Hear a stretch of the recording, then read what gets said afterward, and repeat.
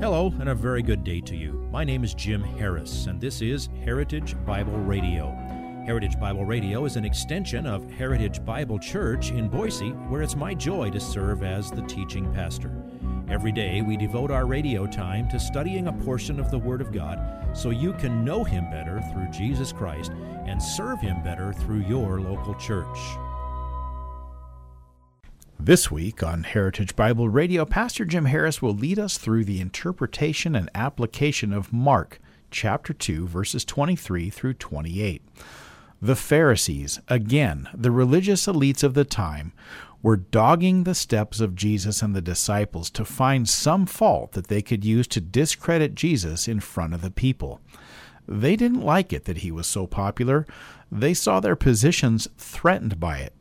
And it didn't help that every time they tried to embarrass Jesus, it backfired on them. Well, do you know any modern-day Pharisees? People who are so self-righteous that they spend their time watching and judging and correcting others with annoying little nitpicky things that really don't matter? Learn how Jesus once again highlights the hypocrisy of Pharisees and what we should take from his lesson. Here is today's slice of the message entitled, "The Sabbath Was Made for Man." Now, there are variations on those four, changing the meaning, ignoring the context, adding or taking away from Scripture, but that's the essence of what we mean by how to twist Scripture. Now, what is the Sabbath all about? Well, Sabbath means seventh. Some believe it comes from a root that means to cease. The essence of the teaching on the Sabbath is not complicated. It's very simple. It's very straightforward. God said, do your work in 6 days and take a day off for rest, for worship every Saturday. That's the Sabbath. That's all there is to it. It was, however, one of the most vivid areas of legalism and scripture twisting at the hands of the Pharisees. It was their once-a-week opportunity to keep people in spiritual bondage. Now, God is the one who authored the Sabbath. He created the universe in 6 days, and then he rested from his work of creation on the seventh day. Read all about it, Genesis 1 and 2. And then, in the midst of the Ten Commandments, he gave the fourth commandment, Exodus 20, 8 through 11. Remember the Sabbath day, in other words, don't forget this, to keep it holy. What does holy mean? Holy means set apart. You should have 1 day a week. The seventh day of the week should be different from the other ones. 6 days you shall labor and do all your work, but the seventh day is a Sabbath of the Lord your God. In it you shall not do any work, you or your son or your daughter, your male or female servant, or your cattle, or your sojourner who stays with you. For in 6 days the Lord made the heavens and the earth, the sea and all that is in them, and rested on the seventh day. Therefore the Lord blessed the Sabbath day and made it holy. Is that hard to understand?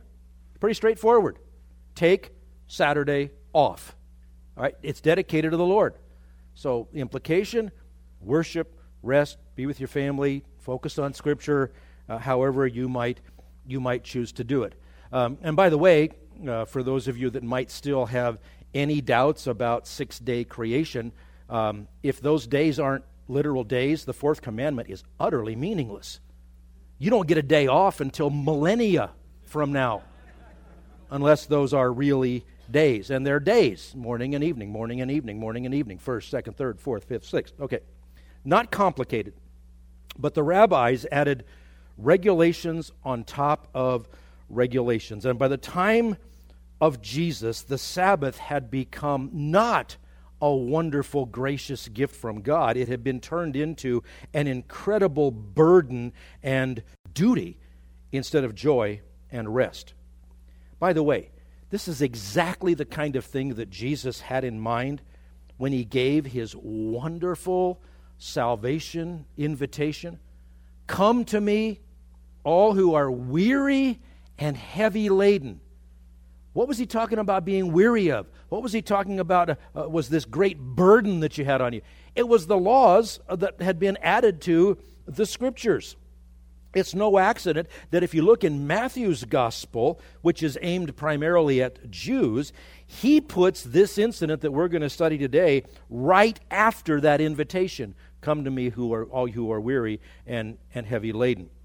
In dealing with the Sabbath, the Jews of Jesus' day felt probably the heaviest of the burdens of all the things that the Pharisees attached to the law of God. It's like this. We're sitting here. We can look out a window. There's a balcony there. We don't want anybody to go over the edge of the balcony, right? We don't want to lose any kids to being blots at the bottom of that over there. So, you know what? There's a parapet around there. There's a fence to keep you from falling over. Okay? That would be like God providing a law to keep you safe, keep you within bounds. So the thinking of the legalist is, we don't want kids to fall over that. We don't want adults to fall over that. So we'll put up a parapet. But we'll also put up a fence this side of the parapet so you can't get to the parapet to be close to the possibility of maybe slipping and falling over. And we're going to put up signs on this side of the fence. And we're going to put a moat on this side of the signs before the fence, before the parapet, before the edge. Oh, and by the way, don't go anywhere near that sign over there. That's the idea. You can say it's well-intended, but it becomes absolutely absurd. How absurd? Oh, I'm glad you asked. You need some background to understand what's going on here. There is a connection of writings called the Talmud. It was actually assembled after Christ, but it contains all of the writings and the opinions and the commentaries of rabbis for centuries. And one section of the Talmud has 24 chapters listing Sabbath laws. 24 chapters telling you how to take a day off. It got way beyond a day off. Let me give you some of these things that are included there. And by the way, none of these are even remotely in the Bible. Here are some of the things they said. The basic limit for travel on the Sabbath was 3,000 feet from one's house, but various exceptions were provided. If you had placed some food within 3,000 feet of your house, you could go there to eat it, and because the food was considered an extension of the house, you could then go another 3,000 feet beyond the food. You could take a rope and place it across an adjoining street or alley from your house to the building on the other side, and then that would also be considered an extension of your house. How silly is that? Oh, and by the way, you could also run around in your house all you wanted to, apparently, according to their definitions. Now, some said the 3,000 feet. Another way to do that, so they would say, okay, well, let's be real safe. You can't go over 2,000 steps. So they all kept their iPhones in their pockets, and they counted their steps. No, wait a minute. That was a later. Okay, we won't go there. See what they were doing? Foul. One step too many. Here's another one. On the Sabbath, a Jew could not carry a load heavier than, are you ready for this? A dried fig. But if an object weighed half that amount, he could carry it twice. You could eat nothing larger than an olive, and even if you tasted half an olive, found it to be rotten, and spit it out, that half was considered to have been eaten as far as the allowance was concerned. So then you could only have half an olive after that. I bet somebody spent all day thinking this one up. Throwing an object into the air with one hand and catching it with the other was prohibited. So, if the Sabbath overtook you as you reached for some food, the food was to be dropped before drawing your arm back, lest you be guilty of carrying a burden. So you'd better make sure you get dinner finished before sundown on Friday, because if that last bit of the sun goes below the horizon, oh, and what if it's cloudy? And you don't know for sure. Another one, tailors did not carry a needle with them on the Sabbath. for fear that they might be tempted to mend a garment and thereby perform work. Nothing could be bought or sold, and clothing could not be dyed or washed. A letter could not be dispatched, even if by the hand of a Gentile. No fire could be lit or extinguished, including fire for a lamp, although a fire already lit could be used within certain limits. For that reason, some Jews today actually use automatic timers to turn on lights in their homes well before the Sabbath begins. Otherwise, they might forget to turn them on in time and have to spend the night in the dark. Or, God forbid, operate a light switch. That's the modern application of lighting a fire. Baths could not be taken. You say, oh yeah, that would be like work. No, here's the explanation. Baths could not be taken for fear that some of the water might spill onto the floor, and if you wiped it up, you'd be washing the floor, which would be doing work. Here's a practical one. A woman was not to look in a mirror lest she see a gray hair and be tempted to pull it out. I've gotten over that one. You could carry ink enough to draw only 2 letters of the alphabet, and, this is bad news, false teeth could not be worn because they exceeded the weight limit for burdens.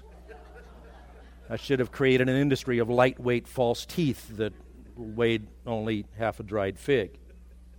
So according to these hair-splitting regulations, a Jew could not pull off even a handful of grain to eat on the Sabbath unless he was starving, they said.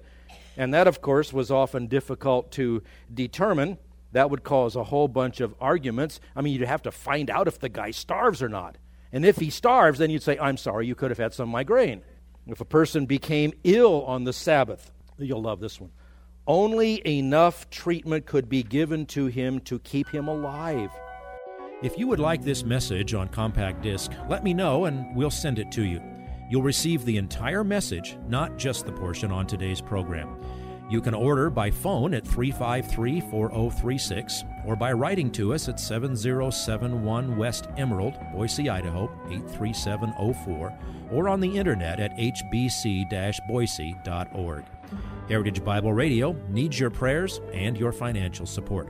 Once again, you can reach us online at hbc-boise.org or by telephone at 353-4036, or by writing to us at 7071 West Emerald, Boise, Idaho, 83704. And if you need a church home here in the Treasure Valley, I hope you'll visit us any Sunday at 7071 West Emerald. For Heritage Bible Radio, I'm Jim Harris. See you next time. Bye-bye.